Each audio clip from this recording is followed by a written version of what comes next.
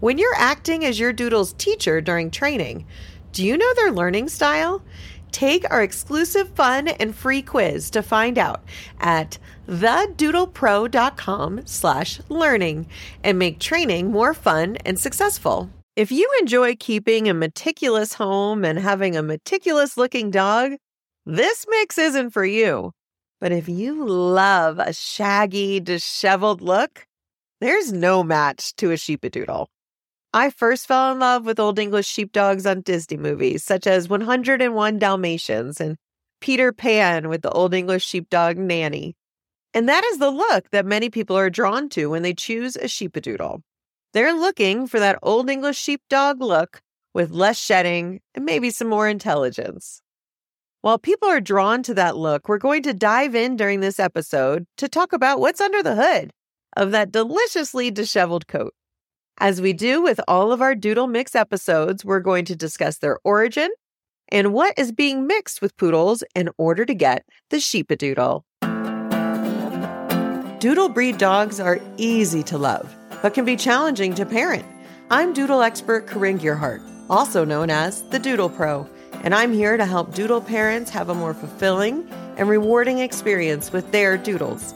No one has professionally worked with as many different doodle breeds or has more experience with doodles than I have. And I love to share my expertise in a fun, compassionate, and non-judgmental way.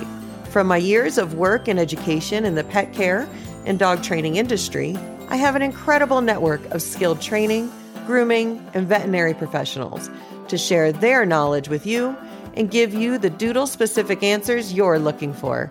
I hope you enjoyed today's episode as I help you parent your doodle like a pro. These dogs aren't just an adorable Old English sheepdog with non-shedding coat and the intelligence of the poodle. They bring their own behavior and genetics of what both of their breeds were originally intended for. Old English sheepdogs actually aren't really that old.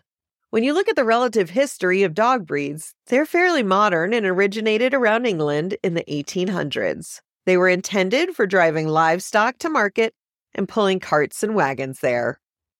Their owners docked their tails to prove that they were work dogs, which earned their nickname bobtails. Old English sheepdogs range from 60 to 100 pounds, and their lifetime expectancy is usually around 10 to 12 years. Their eyes can be dark brown, blue, or even one of both, and they're renowned for their loud, ringing bark.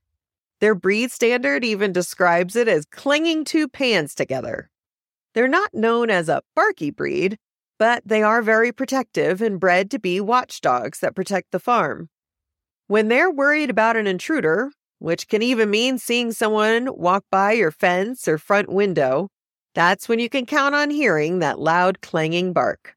In the late 1800s, the Old English sheepdog came to the U.S. and quickly became a rich man's dog. 5 out of 10 of the richest families in the U.S. owned, bred, or showed Old English sheepdogs, including the Vanderbilts and the Guggenheims.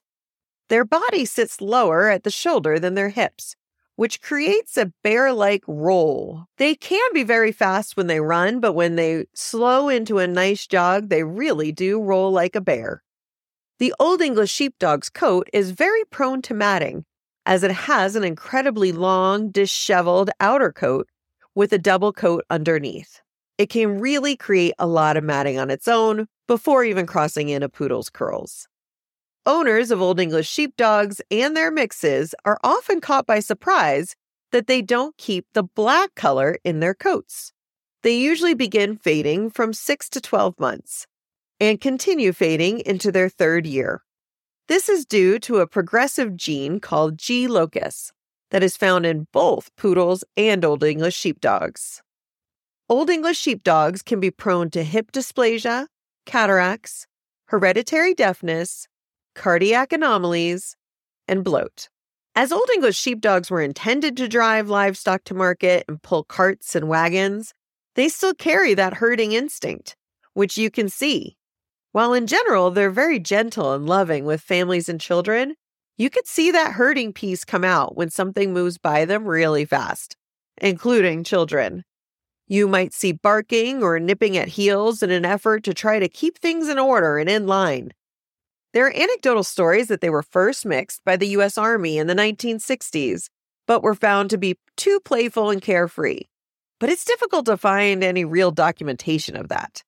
The Labradoodle and Golden Doodle have kind of been the standard for doodles since they came on the scene.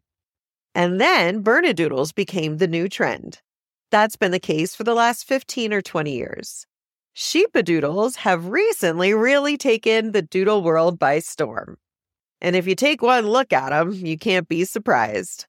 Sheepadoodles can also be called Sheepapoo, Sheepadoo, and Sheepoo. They started to appear around 2007 and really gained momentum in 2017 when Olympic figure skater Meryl Davis posted a picture of her new mini Sheepadoodle named Bilbo. You can still follow him on Instagram now, and he is just as cute as he started. Funnily enough, I find mini Sheepadoodles are often the fastest mix in the doodle park.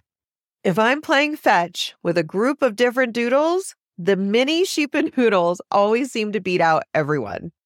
I find the standard Sheepadoodles, while they go fast, they quickly turn into a more rolling or lumber gait, and the mini Sheepadoodles just zip past them. If you love keeping your house spick and span and keeping your dog looking spick and span, a Sheepadoodle might be a little difficult for you.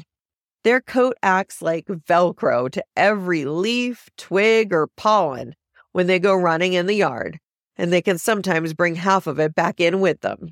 Their beards can be prone to browning, and some people could find that messy looking, but if you love the disheveled look, it just adds to their character.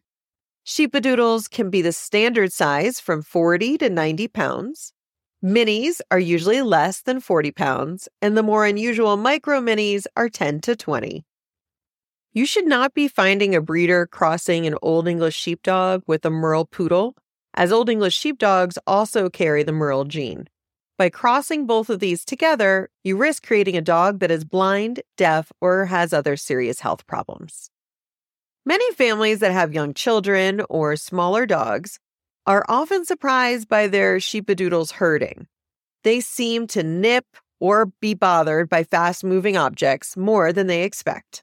Herding dogs like Sheepadoodles have a decent prey drive, and that herding and prey drive can really kick in when someone has young children or small dogs around. And they are not a dog that I would recommend mixing with toy breeds or in a home with very young children. Even though they're gentle and playful, especially the standard size, can easily bowl a child over, and the dog can become very irritated and stressed by a toddler's frenetic movements. To create the Sheepadoodle, we need to cross them with our poodle traits.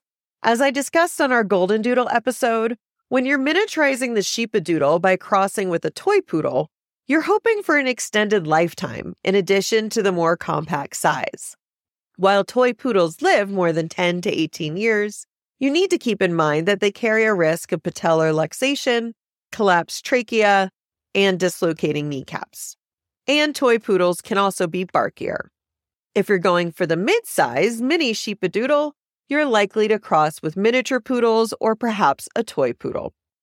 Miniature poodles can also extend their lifetime as they average 10 to 18 years, though they do carry risk of epilepsy, Cushing's, and retinal atrophy. As I mentioned earlier, I find mini Sheepadoodles to be the fastest in the park, and that can come from the miniature poodle often having a higher energy level compared to standard poodles.